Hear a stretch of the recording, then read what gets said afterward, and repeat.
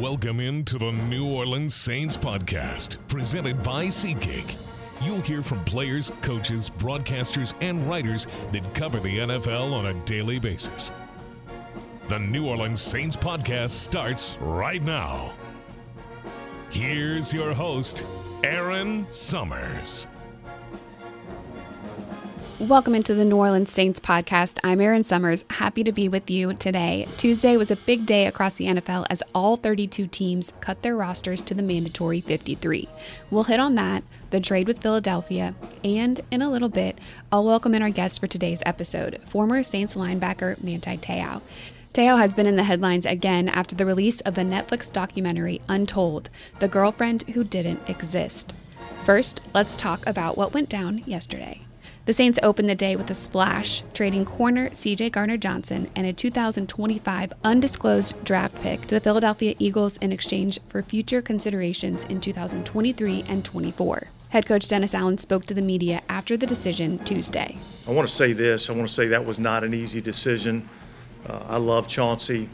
He's been a big part of what we've been able to do here, specifically defensively, a big part of our organization for the last 3 years. And certainly we wish him the best. We wouldn't have done that if we didn't feel extremely confident in the group that we have. We feel like the defensive backfield was one of the deeper positions that we had, and we had a chance to acquire some more assets, and so that's the decision that we made. While C.D. was a great player for the Saints and a fun personality, this came down to what was in the best interest for the team in the future. Here's safety Tyrann Mathieu. Yeah, I mean, I just got here, 4 or 5 months ago. He's been a great teammate, a lot of energy, a lot of enthusiasm. He really loves to play football. And, that's just the unfortunate part of this business. Sometimes, you have to make difficult decisions, and, obviously, we wish him well. I've grown to, really have a good relationship with him. I'm hoping that can continue, no matter, where we are, in this world. But just really wishing him the best. But more importantly, man, I think we got a good room. I think we got a deep room. And so, no matter who's in there, I think we'll be ready to roll. Yeah, I mean, I'm always surprised, when good players, find themselves in those kind of situations. So, like I said, just wishing him the best, really hoping the best for him and his family going forward. Saints linebacker Demario Davis reiterated how difficult cut day is in general. Yeah, I mean, it's a tough day, right? Not just with that, but they got to cut the roster down to 53 guys, and so. Though it's a business and you understand that, but it's still relationships, and it's not like you lose those relationships. They go different places and you stay in touch and whatnot. But it changes the dynamic of your locker room when guys that were once there and then they're not there. So that's just the reality of what we deal with on a regular basis, and it's just not our team. Every team is dealing with that, so it's nothing unique. But I mean, being a human being. You have emotions when somebody's beside you, and then all of a sudden they're not. That being said, Allen and the players have all said they feel confident in the room they have. Players like rookie Alontae Taylor, Paulson Adebo, P.J. Williams, and Bradley Roby. I got confidence in everybody in this locker room to do their job. We have phenomenal players at all levels, especially on our defense, and in our secondary. There's so many guys back there. Same up front and same at linebacker. And so I trust our organization and the decisions that they make. The guys that's out there, they're going to be able to get the job done. Davis mentioned yesterday his message to the players around him was control what you can control. That is a message we all could apply to our daily lives, one that our guest today really had to tackle as he navigated his collegiate and professional football career. Former Notre Dame and NFL linebacker Manti Te'o made headlines first on the football field as a Heisman finalist and one of the most inspirational stories of perseverance through loss, playing his best football after the death of his grandmother and his girlfriend during his senior season. Then, everything changed. Someone who had inspired a nation was now being questioned in every area of his life and game. all because he was the victim of catfishing. It was a wild story that blew up. Everywhere you looked, people were talking about it. In a recent Netflix documentary, Untold, The Girlfriend Who Didn't Exist, Manti Te'o tells his story, how he dealt with the public backlash and continued to pursue his dream of playing at the highest level, which at one point was right here with the New Orleans Saints. Te'o has turned a story that could have very easily destroyed him into something that he uses to once again inspire others. And we're lucky to have him today.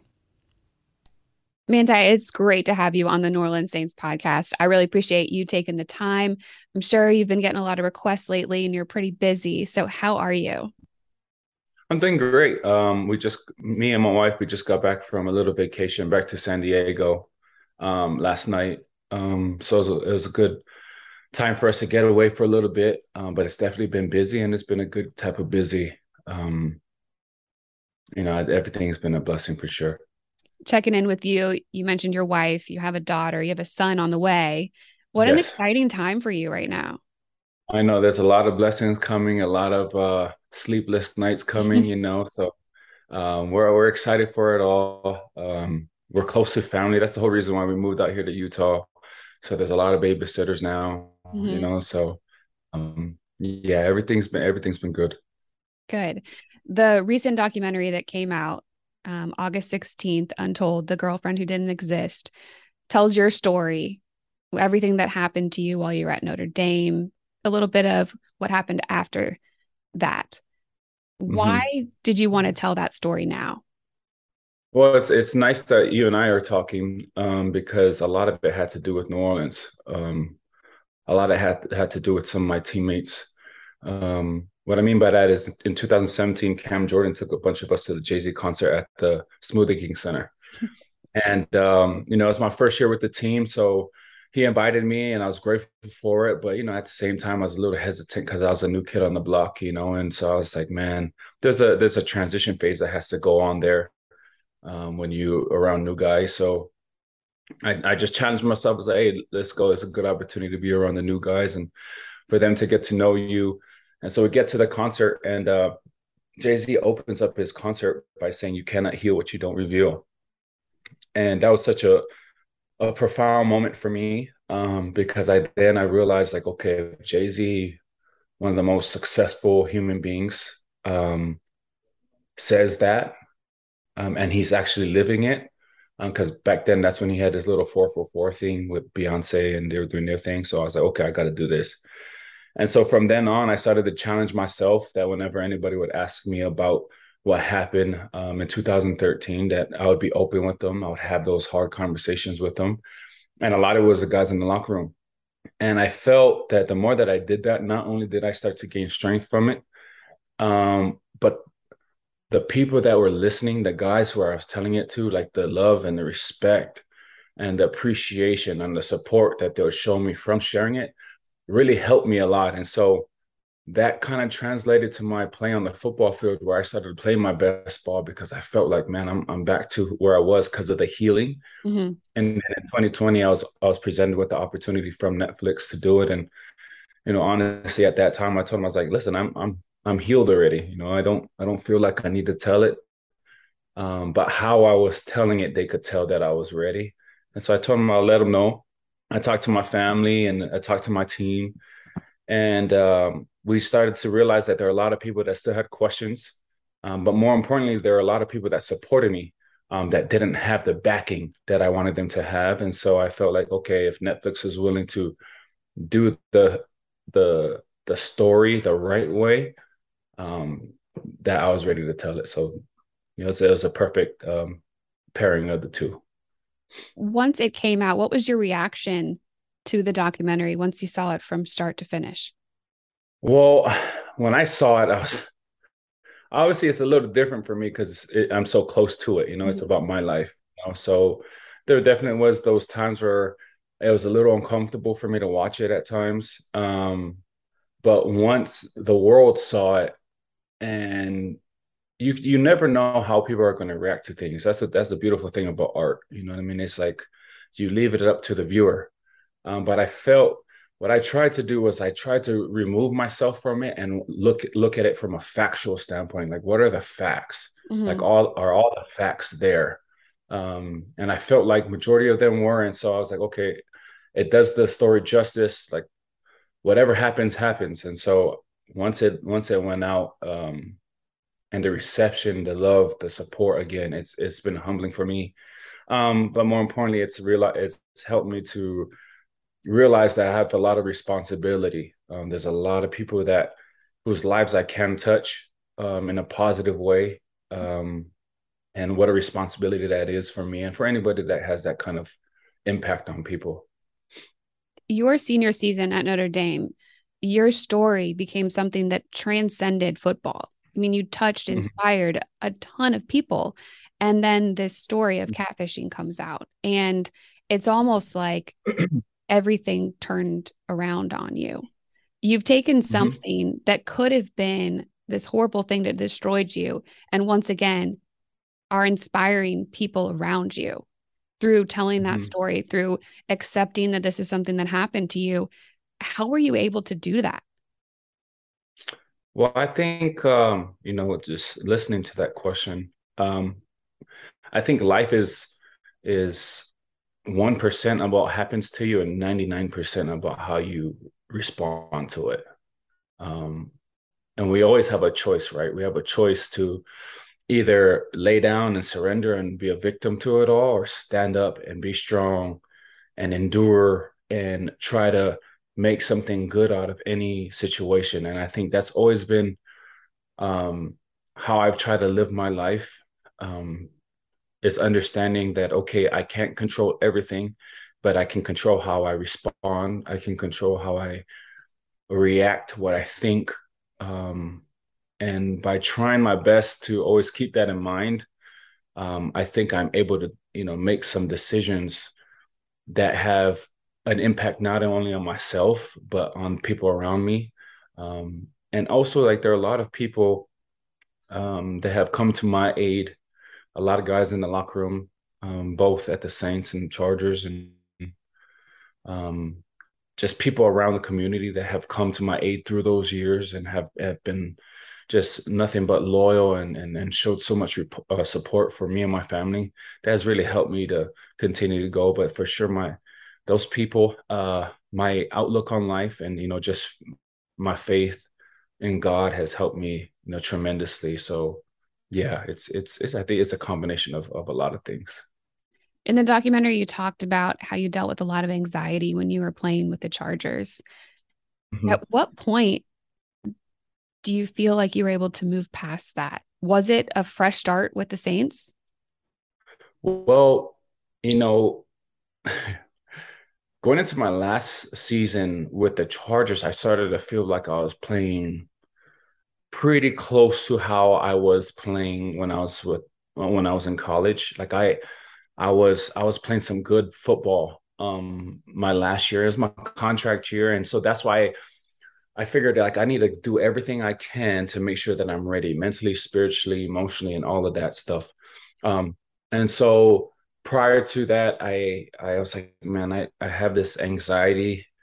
I didn't even know it was anxiety at that point. I was like, I don't know what's going on with me. I'm getting these tingling and this numb feeling that's kind of just starting from my feet and working its way up during the national anthem. And I'm just like getting lightheaded, and the disbelief in myself, like, it was at an all-time high during my first 3 years with the Chargers.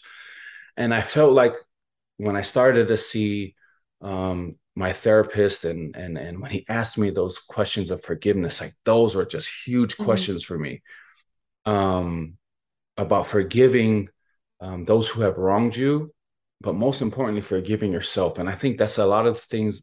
That's one thing that we all miss it's hard to forgive, right? I think sometimes it's even harder to forgive ourselves.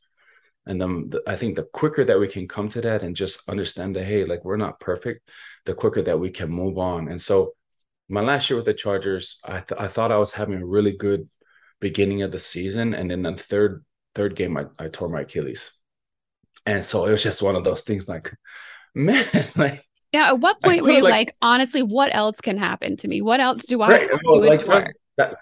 That was the thought while I was laying on the field in Indianapolis. Like, this cannot be happening right now, like, come on. You know what I mean? Like, I just got my groove, and like, I popped my Achilles. And so I was so grateful that when the Saints signed me, because tearing your Achilles is one thing. Like, that's one injury that a lot of people think that, it's hard to come back from.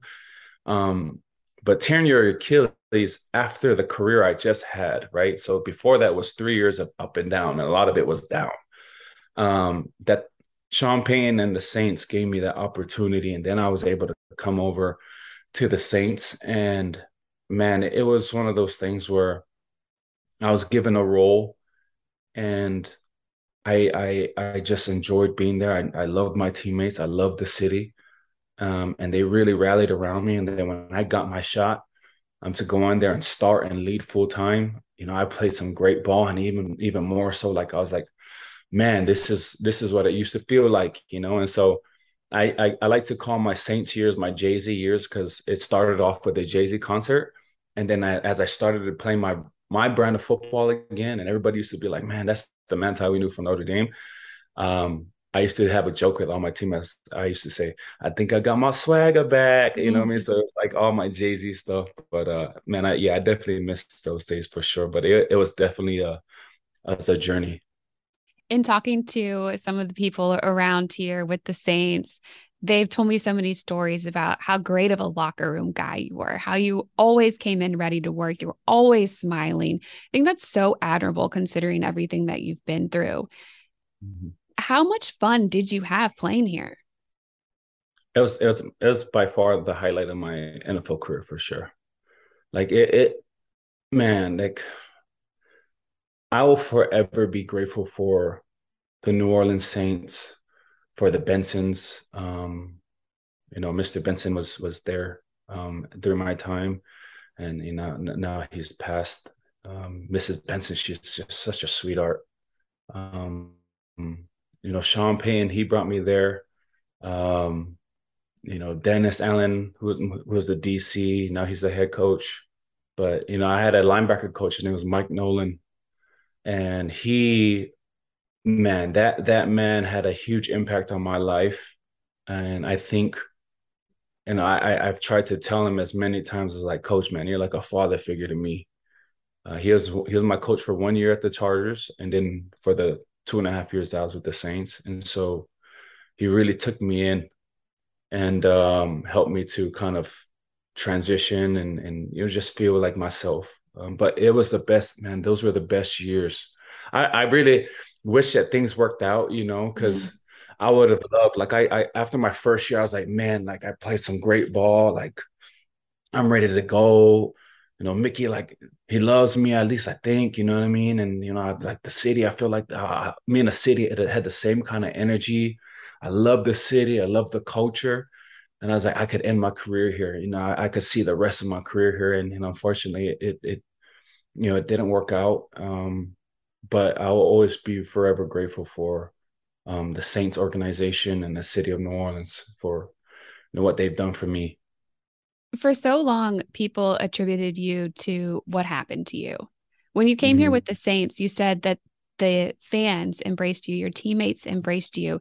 Were you finally yourself again? Yeah, I would say like I was a better version of myself. Probably the best version of myself. I don't think I'll ever go back to that kid at Notre Dame, like, because that kid at Notre Dame didn't know, like how you said, you don't know what you don't know. And there's a lot of things about life that I had to learn, and a lot of things that I had to overcome. And what I overcame, man, it made me strong. You know what I mean? And so it made me strong in a way that I'm able to take more, but at the same time, I appreciate genuine relationships with friends, with fans, with supporters that have come up, because that wasn't the case for a long time. So when I went to New Orleans, everybody was supportive. Like, everybody, like all the ushers, like, they was cool. We'd pop up to the stadium, like all the guys is over there, and they would escort us into the stadium, and it was just like a whole experience in itself, and we'd go up to the family section after the game, eat together. All our families were there. like we'd go bow fishing together, shout out to Josh. He would take us bow fishing. Like those are like the best times, but sorry, I could go on and on about how Did you amazing ever do Mardi Gras? No, so Mardi Gras a little too crazy for me. I'm more of a homebody, I'm more of a homebody, stay inside, cook, eat, watch Food Network, stuff like that. Mardi Gras, I think, happened during the off season. I'm not sure when Mardi Gras season, but it was always during the off season, and so I was always home. Yeah. During that time, but yeah, definitely during OTAs and stuff like that. Man, those were the days. We were constantly bow fishing down south. Like it was crazy. You said you watched the Food Network. So what was your favorite food around town? Where'd you like to go? Man, believe it or not, there's a place. It's called Bonamy Boys. Gas station, literally right over there down the street. That place right there. Okay, like if it wasn't for the heat in New Orleans and just how hard practices were, I probably would be overweight because that shrimp po' boy over there was one of my favorites. Where else would I go? There was a Vietnamese restaurant that was up the street from where we lived that I went to all the time. Downtown obviously was the fancy stuff. And I only go down there when we would have our defensive dinners like every Thursday night or Friday night after weigh-ins. Who would go down and we'd just spend some time. But again, like that was the culture there, like as teammates, we always got together. We always spent time together in the locker room. Like we would play video games. Like everybody had like a Switch, and we would always be playing Fortnite or be playing like Mario Kart or Smash Bros, whatever it is. Like everybody's just hanging out, and there comes a time where we're like, man, we got to go home. We got families we got to get to. Like it's time to go home. But it was just such an amazing experience. We got to go to London. And the way that Sean Payton and the Saints does trips, man, ain't nobody do it better than that. Like we spend the whole week up there just to get acclimated, but he makes sure that we have time to actually enjoy it. But he always reminds us, hey, like we're up here for business, So when it's time to have fun, let's have fun. But when it's time for business, like you already know what it is. So I just loved it. They're going to London this year. We'll see if it's a little different under Dennis Allen as the new head coach. How much have you kept up with the Saints and where the organization is going right now? Well, I keep up. I don't know all the details of what everything going. I don't like to bug my teammates and say, hey, what's going on? I'll check in once in a while. But the guys like Cam lived down the street from me when I lived there.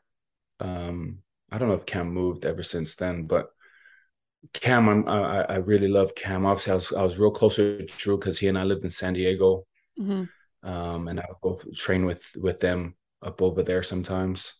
But the guys that I was closest with was Craig Robertson and Alex Anzalone, and obviously Craig retired and Alex is in Detroit.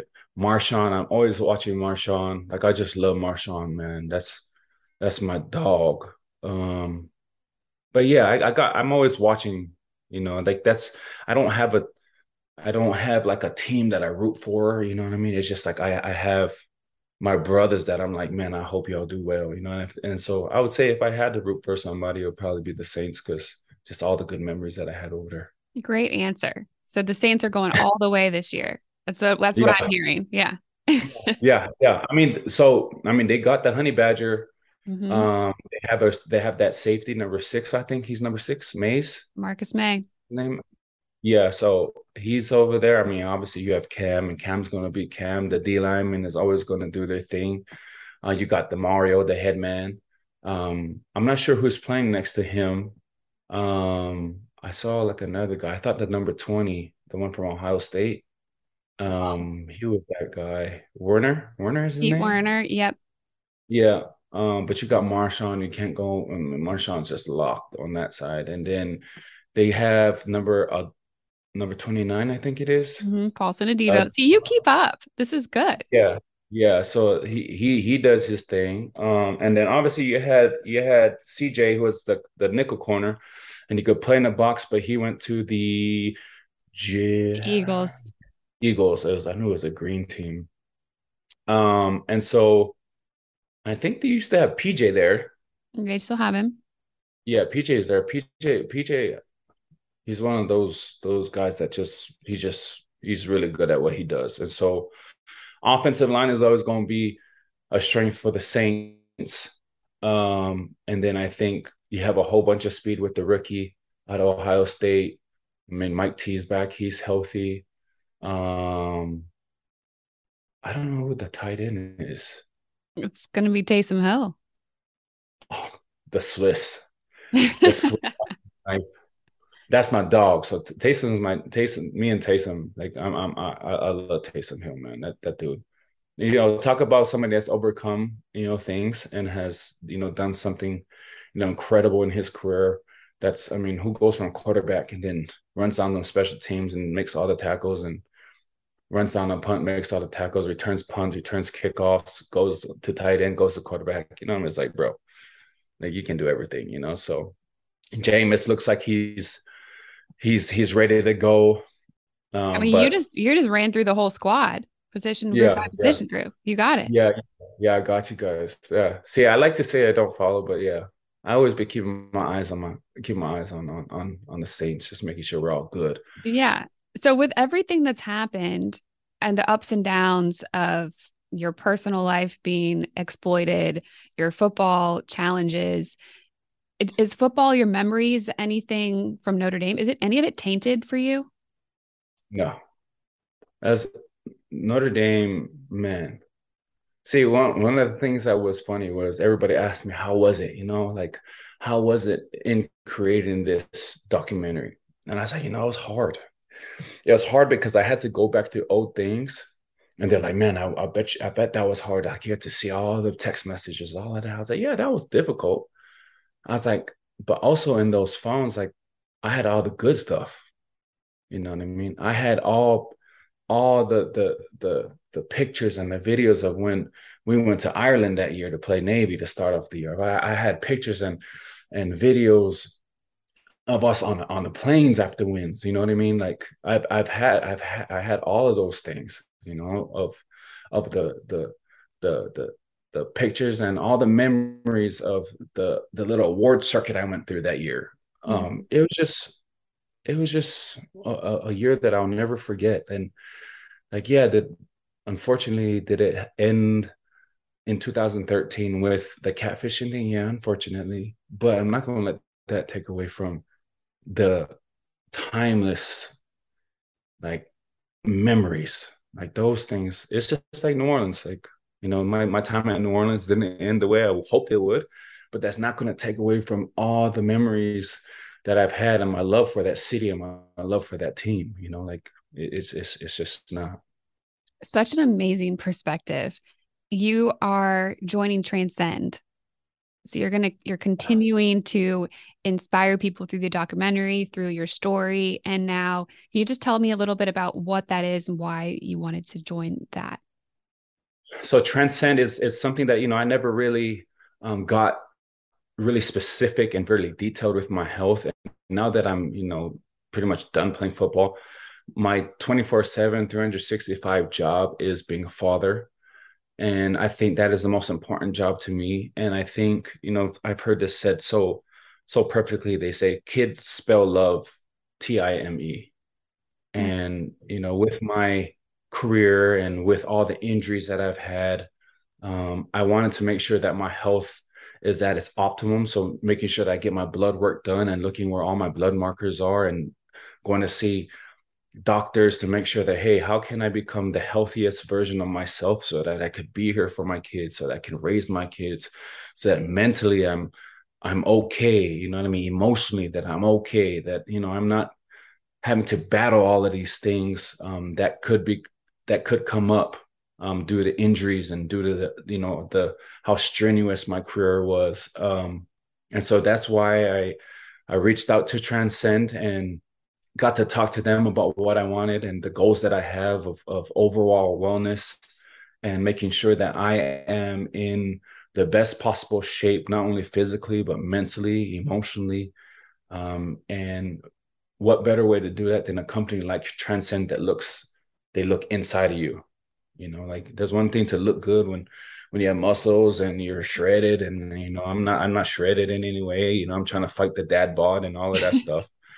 But to have somebody look inside of you and say, okay, here, like your blood markers are off here, like you have this high levels here, and help you to adjust those things so that you could be in a pretty good spot. So if anybody wants to know more about that, obviously I have the link. I don't know it by heart, but I have the link on my Instagram. Just click on that, fill that out, and a professional will reach out to you, and they're amazing. If you do click on it and you get Gentry, she is the best. Like, she helped me out. She was so like articulate on everything. She knew everything, and I was like, I don't know anything. I just knew Spark. That's all I knew. You know what I mean? I just knew Spark and multivitamins and fish oils and stuff like that. And so, like, they'll take care of the rest. So it's mind, body, complete wellness. Yeah, wellness, emotions, just the overall, just inside out, hormones. Like, when you're at a hormone imbalance, like, life is just hard. Mm-hmm. Like, you're just stressed out. Yeah, tell that to a female. Got it. Yeah, right. So like, when your hormones are out of whack, like, life is just it's just a fight. And so again, that's why it's so important.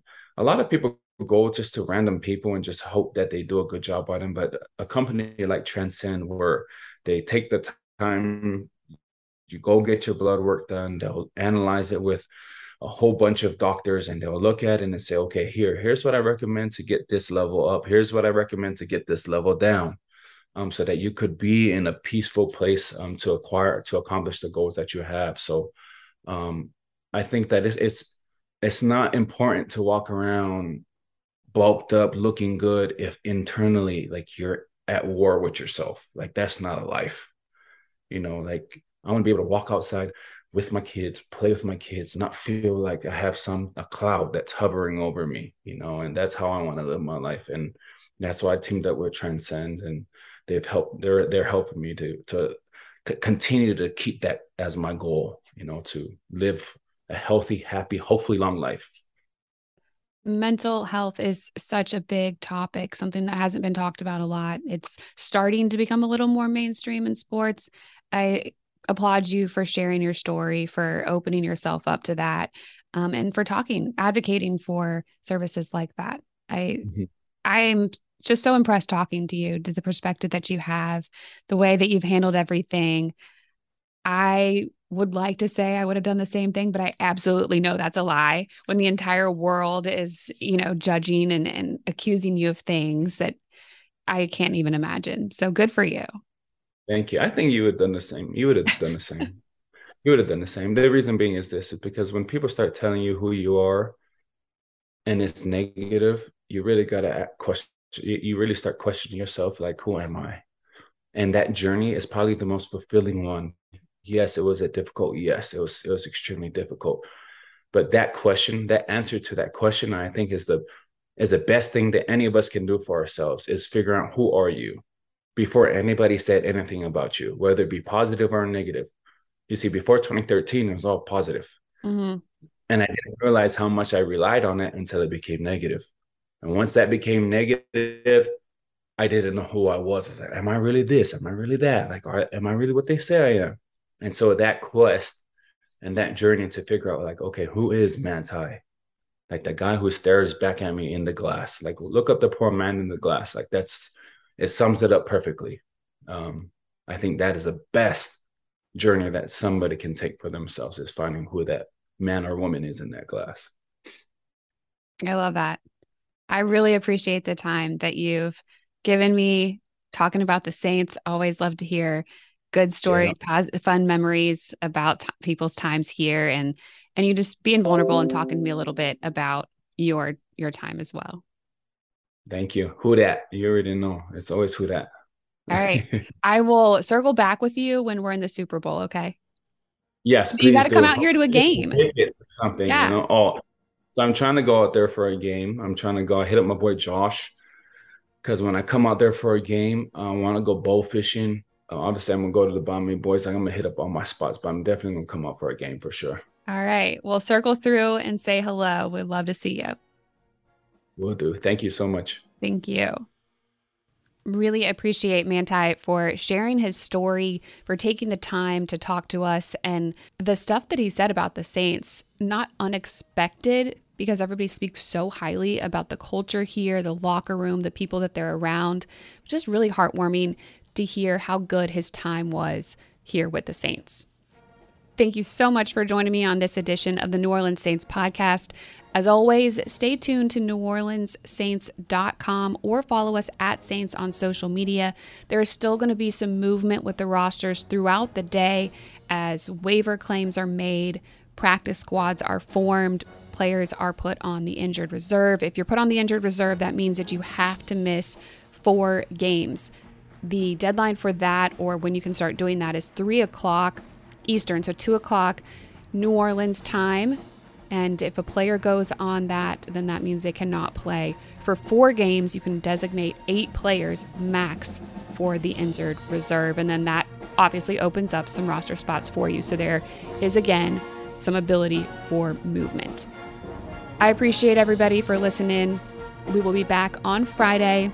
Lots of good stuff that we have to cover as we are steadily approaching the start of the actual regular season. First game against the Atlanta Falcons, September 11th.